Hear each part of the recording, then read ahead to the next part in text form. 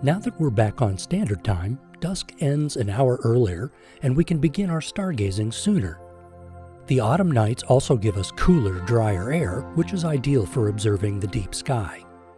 Combine all that with a moonless night, and it's the best time of year to look for the great Andromeda Galaxy.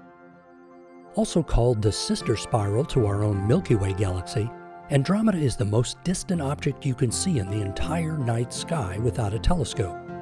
Away from city lights, look high in the southeast after dark for a giant square of moderately bright stars.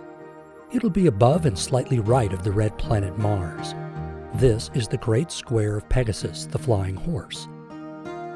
Look for the star in the lower right corner of the Great Square and imagine drawing a line diagonally to the upper left star and keep going about that same distance again. Under a clear and moonless night, you should notice a faint fuzzy patch of light. It might seem to fade in and out of visibility due to its dimness. You're looking at the combined light of over 400 billion stars that has traveled 2.5 million years to reach your eyes.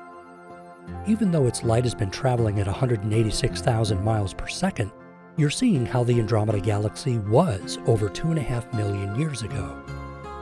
To experience the true splendor of it, use some binoculars. The galaxy will appear elongated, like a stretched out oval, with a brighter bulge in the middle. The faint extensions are the spiral arms containing younger stars and gas clouds called nebulae. The galaxy may be dim, but it covers a large angle on the sky, nearly 6 times the diameter of the full moon. With the Delta College Planetarium in Bay City, I'm Mike Murray.